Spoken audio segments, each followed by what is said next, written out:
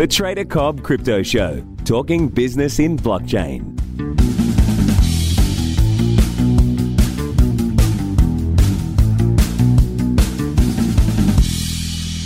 Hello, everybody, and welcome to the Trader Cobb Crypto Show. Today's guest, Angus Morrison, is a chartered accountant for crypto accounts here in Australia. Now, look, we do have an international audience here, but a lot of audience are based in Australia. So I thought it'd be very interesting to get somebody on who can actually talk to us about the tax element of ourselves in the crypto space. So it's great having you, Angus. Thanks so much for spending your time with us. No worries, Craig. Thanks for having me. Excellent, mate. So, listen, I mean, this must be quite fascinating for you. It's fascinating for all of us involved in the space, and the tax side of it has been a bit of a head scratcher for many of us in the community for quite a while. What's your background? You want to tell us how you got into being a crypto accountant? Yeah, sure, Craig. Yeah, I was running an accounting practice, and which I'm still running, obviously, with just standard tax work, and a couple of friends. Mick and Alec, hopefully they'll be listening. So they got me into it. And, so I started learning about Bitcoin from them and, just researched a lot about Bitcoin and became maybe a little bit too fascinated by Bitcoin. And it just went from there. So, one of the things that is really interesting, we had a brief conversation leading up to this interview to make sure I understand what I need to about you. And it seems to me that, there's a lot of confusion out there at the moment. A lot of people, everywhere I go, I have people asking me, what do we do about tax? What do we do about tax? And the only thing I can say is speak to your accountant. That is really all I can say. So you're probably going to have quite a captive audience here. What do you think are the most important things that people need to understand about crypto, their taxes and how they position themselves? The key thing initially is to understand whether you're an investor or a trader from the ATO's perspective, because if you're a trader, you get taxed on all your gains and you can claim your losses against other income, providing you meet certain tests. Whereas if you're an investor, you can only claim your losses against other capital gains. And if you hold a coin for more than 12 months, you get 50% off your capital gains tax. So it's really important to understand, because just that distinction will depend on how you have to treat your crypto for tax purposes.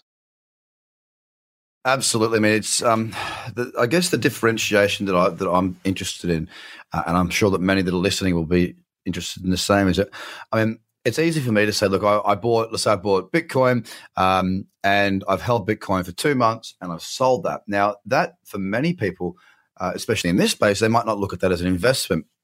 They might not look at that as a trade, but as an investment, as well as I said to you earlier, how do we differentiate trading activity between investing activity? I thought maybe margin might be the way, but can you explain the way that the ATO sees and how you can differentiate? Because it's not just going to be a statement of you going, oh no, that one was an investment, this one was a trade. That's just not going to cut it. So what do people need to do to differentiate the two so they can have that 50% tax break if they hold for long enough? Yeah, so a couple of things there. So firstly, to differentiate between the two, you've got to look at what the ATO tests are. And then you've got to look at more than just the tests, because there have been, I suppose, test cases. Because it's not a black and white ruling, or there aren't black and white rules about whether you're a trader or investor. So the ATO have issued guidance, and they've issued this sort of case study on their website, which is all fine. But the difficulty is that it still can be a grey area depending on your circumstances. So, in that case, you have to have a look at the legal cases that have gone before the courts, where the courts have decided whether someone's been a trader or an investor. So, obviously, you don't want to go through all those cases yourself if you're listening, but to give you an overview, the ATO's guidance in terms of the difference between a business and an investor, so a buy and hold investor, depends on, firstly, the nature of your activities, whether you're in it to make a profit, whether you intend to carry on a business, whether you're organised in a business-like manner, or it could potentially just be a hobby. But the key one from the ATO cases is whether your activities are and your trading is repeated and regular. So the cases that the ATO have looked at around repetition and volume and regularity have been the keys to deciding whether you're an investor or a trader. And, there are some example cases where, people have made a lot of trades over a short period of time, but because they've made a lot of trades, they've been held to be a trader. In another case where they've, say, bought 20 parcels of shares in a 10-month period and then they've sold all those shares within 5 months. So, they're a trader. Someone who's done a lot of trades, the ATO case was like 64 transactions over 3 months, but with little planning.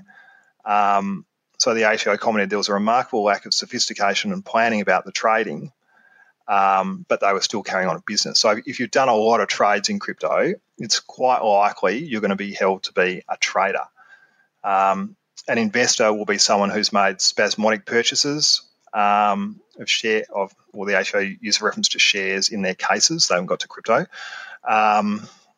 If someone's held on to what they've bought, or if there've been a small number of transactions. So those things are really key to understand. So you have to just put your own circumstances in the context of these cases and decide whether you're an investor or a trader. Well, I mean, if you're somebody who's probably listening, you're more than likely, based on that, that example you gave, are probably going to be traders. The reason being is because at the end of the day, if the ATO haven't got a set rule, if it's a grey area, then they'll rule that someone who's fairly active, it'll just be you're a trader. All right, that's pretty much how I would see it working. That's probably the best way to view it as an individual, i.e., assume the worst and plan for that.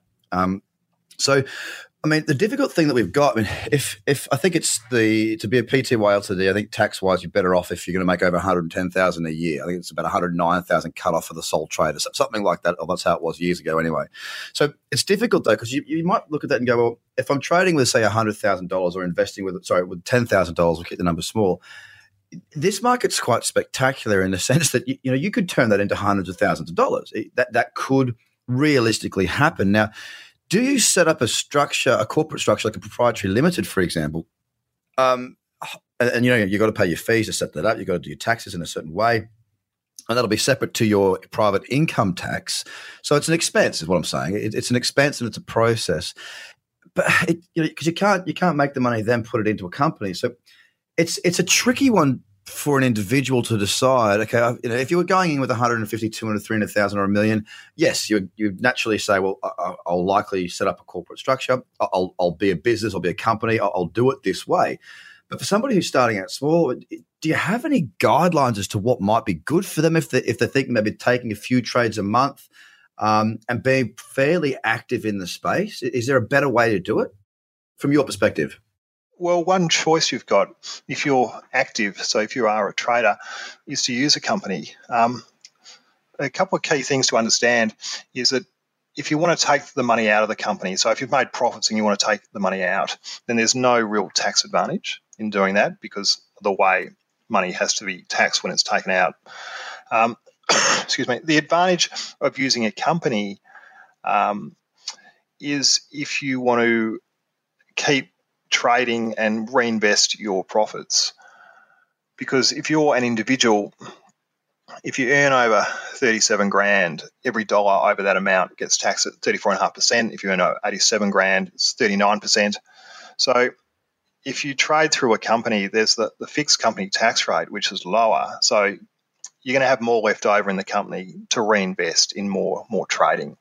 But if you take that money out of the company, there's no tax advantage. So if you're in a situation where, like, let's say you're working and you're doing crypto trading on the side, if you don't need access to that money, then having a company can save you tax. So that can be something worth looking at. Obviously, there are the cost of setting up and running a company. The setup costs, around $1,000 or whatever it is, and depending on the charge and so on. So it's going to cost you money to run a company. But if you're doing like a high volume of transactions and you want to make good money and you don't need access to that money straight away, then a company can definitely save you tax. Here's something I'm very interested in this space is that if I buy and sell shares, when I sell AMP, and this is just a bit of curiosity from my point of view, if I sell my AMP shares back to Australian dollars, that's deemed a taxable item. I understand that because it's coming back into Australian dollars, which the Australian government sees as a recognised currency. Get it? Now, with crypto to crypto, because what they're saying now is if I sell my Ethereum and move it back to Bitcoin, they're saying that's also a taxable event. Does that mean that the Australian government is now suggesting that Bitcoin is actually a relevant currency and Ethereum and anything else that we trade with? Well, I don't know if you can say that it means the government's saying it's a currency. It's just saying it's an asset. And they're saying whenever you buy and sell assets, there are tax implications. Okay. All right. So that's a different differentiation. I understand that now more so. So the difficult thing that we've got is, I'm going to throw it this far as to say the difficult thing the ATO's got is do they have the manpower to actually govern this properly? I mean, realistically, they asked a number of questions to the general public about how we should do things and looking for feedback. Now, I can't imagine that too many in the community said, do it crypto to crypto. As a matter of fact, I know that I saw nobody mention that. They said, bring it back to Australian dollars. Now, I can understand that, eventually selling from one asset to another it's a taxable income. A taxable item. I understand that. I totally do. But you've got to start somewhere. Are they biting off more than they can chew? I mean, look, the problem we've got is that there's Binance coin you can sell into. There's Bitcoin. There's Ethereum. There's Dollar Tether. There's other platforms. You can go Huobi coin. How are they, realistically, ATO, have you just put yourself in the middle of the biggest shitstorm you've ever had because you can't keep up? I think the issue from the ATO's point of view is that, they don't really have a choice. It's, crypto's here and, they have to manage it. And, we have a self-assessment regime or, tax on a self-assessment basis. We tell the ATO what we've earned. So there's not that much they can do, in terms of, work with their existing structures. Yeah, I just thought that it might have made it a little bit easy for them to, rather than jumping in 2 feet first, just going for when it comes back to Australia. Because look, realistically, we don't, if you hold Bitcoin, most people in the community, for example, are not spending that. There's not that many areas where you can actually go and pay like with currency. It would have just seemed a little bit more maybe user-friendly, acceptable to dip the toes in the water with when you do sell it back to Australian dollars, therefore it is a taxable event. Look, they've done what they've done and they're not going to change it for love nor money, I can't imagine. That being said, I just feel like it's going to be it's going to be pretty hard for them to be able to monitor this properly. Yeah, absolutely, no doubt. Yeah, it's something that all governments around the world will be scratching their heads over, and that's why there's a lot of commentary about regulation. It's one of the big fears about people who are into crypto that it's going to be regulated away, and one of the key reasons is because there are concerns over people using it and not paying tax, and the government's tax base being eroded. So, the governments, as I said, all around the world, governments will be trying to make sure that they don't lose money. And I think it's probably more an issue if people are transacting with crypto through, business dealings and that sort of thing, because they could potentially lose the GST and then the tax on profits. While people are trading, they do stand to lose some, but quite a few people made losses. So there might be some, big yeah, that's right. There might be some big refunds coming, crypto traders' way. Well, the interesting thing is that I want everybody to be aware that tax. I'm all for paying tax. I've never had an issue with it. People have asked me all the time. Well, I might move to Puerto Rico. I might move to here. It's like, why? So you don't pay some tax? It's like, we live in one of the best places in the world. There's a reason that we live in one of the best places in the world because, we do have tax to pay. And just because you've got lots of money doesn't mean that you still shouldn't pay it down to the little guy that needs the help. And if you haven't got a lot of money, the tax is there to help you for that. There's so many reasons why tax is there and should be paid. the fear of paying tax, that's not the issue. For me, it's the lack. Well, from what I see from people coming to me anyway, it's a lack of people's understanding. And having somebody like you, especially in Australia, to help everybody with that, it's a really big step in the right direction. Because at the end of the day, we do need to pay our taxes. If you want to be clear on what the rulings are, we need to be speaking with a professional in the space that can help us. Being in business, it's not about doing everything yourself. You've got to outsource a huge amount of things to people. And, most people, if they are in business, at an absolute minimum, they'll have a solicitor and they'll have an accountant. They're the first two people most businesses will have because they're setting their businesses up in a certain way. It doesn't really change here in crypto, guys. It's really, really, really important to understand the implications of your trading and investing, and Angus is somebody that can help. Is there anything? I mean, where do people find more about you, mate? How do we get more information from you? The website's cryptoaccounts.com.au, and email angus@cryptoaccounts.com.au. I'm in Melbourne, so if you want to pop in, more than happy. So send an email if you've got any initial queries. Happy to help. And go from there. Mate, I mean, you must be pretty busy at the moment. Yeah, I am actually. But a lot of spreadsheets from exchanges that people are sending in and going, okay, well, let's work out the tax on this. So it's a bit, it's challenging working it all out and all that, but it's all fine.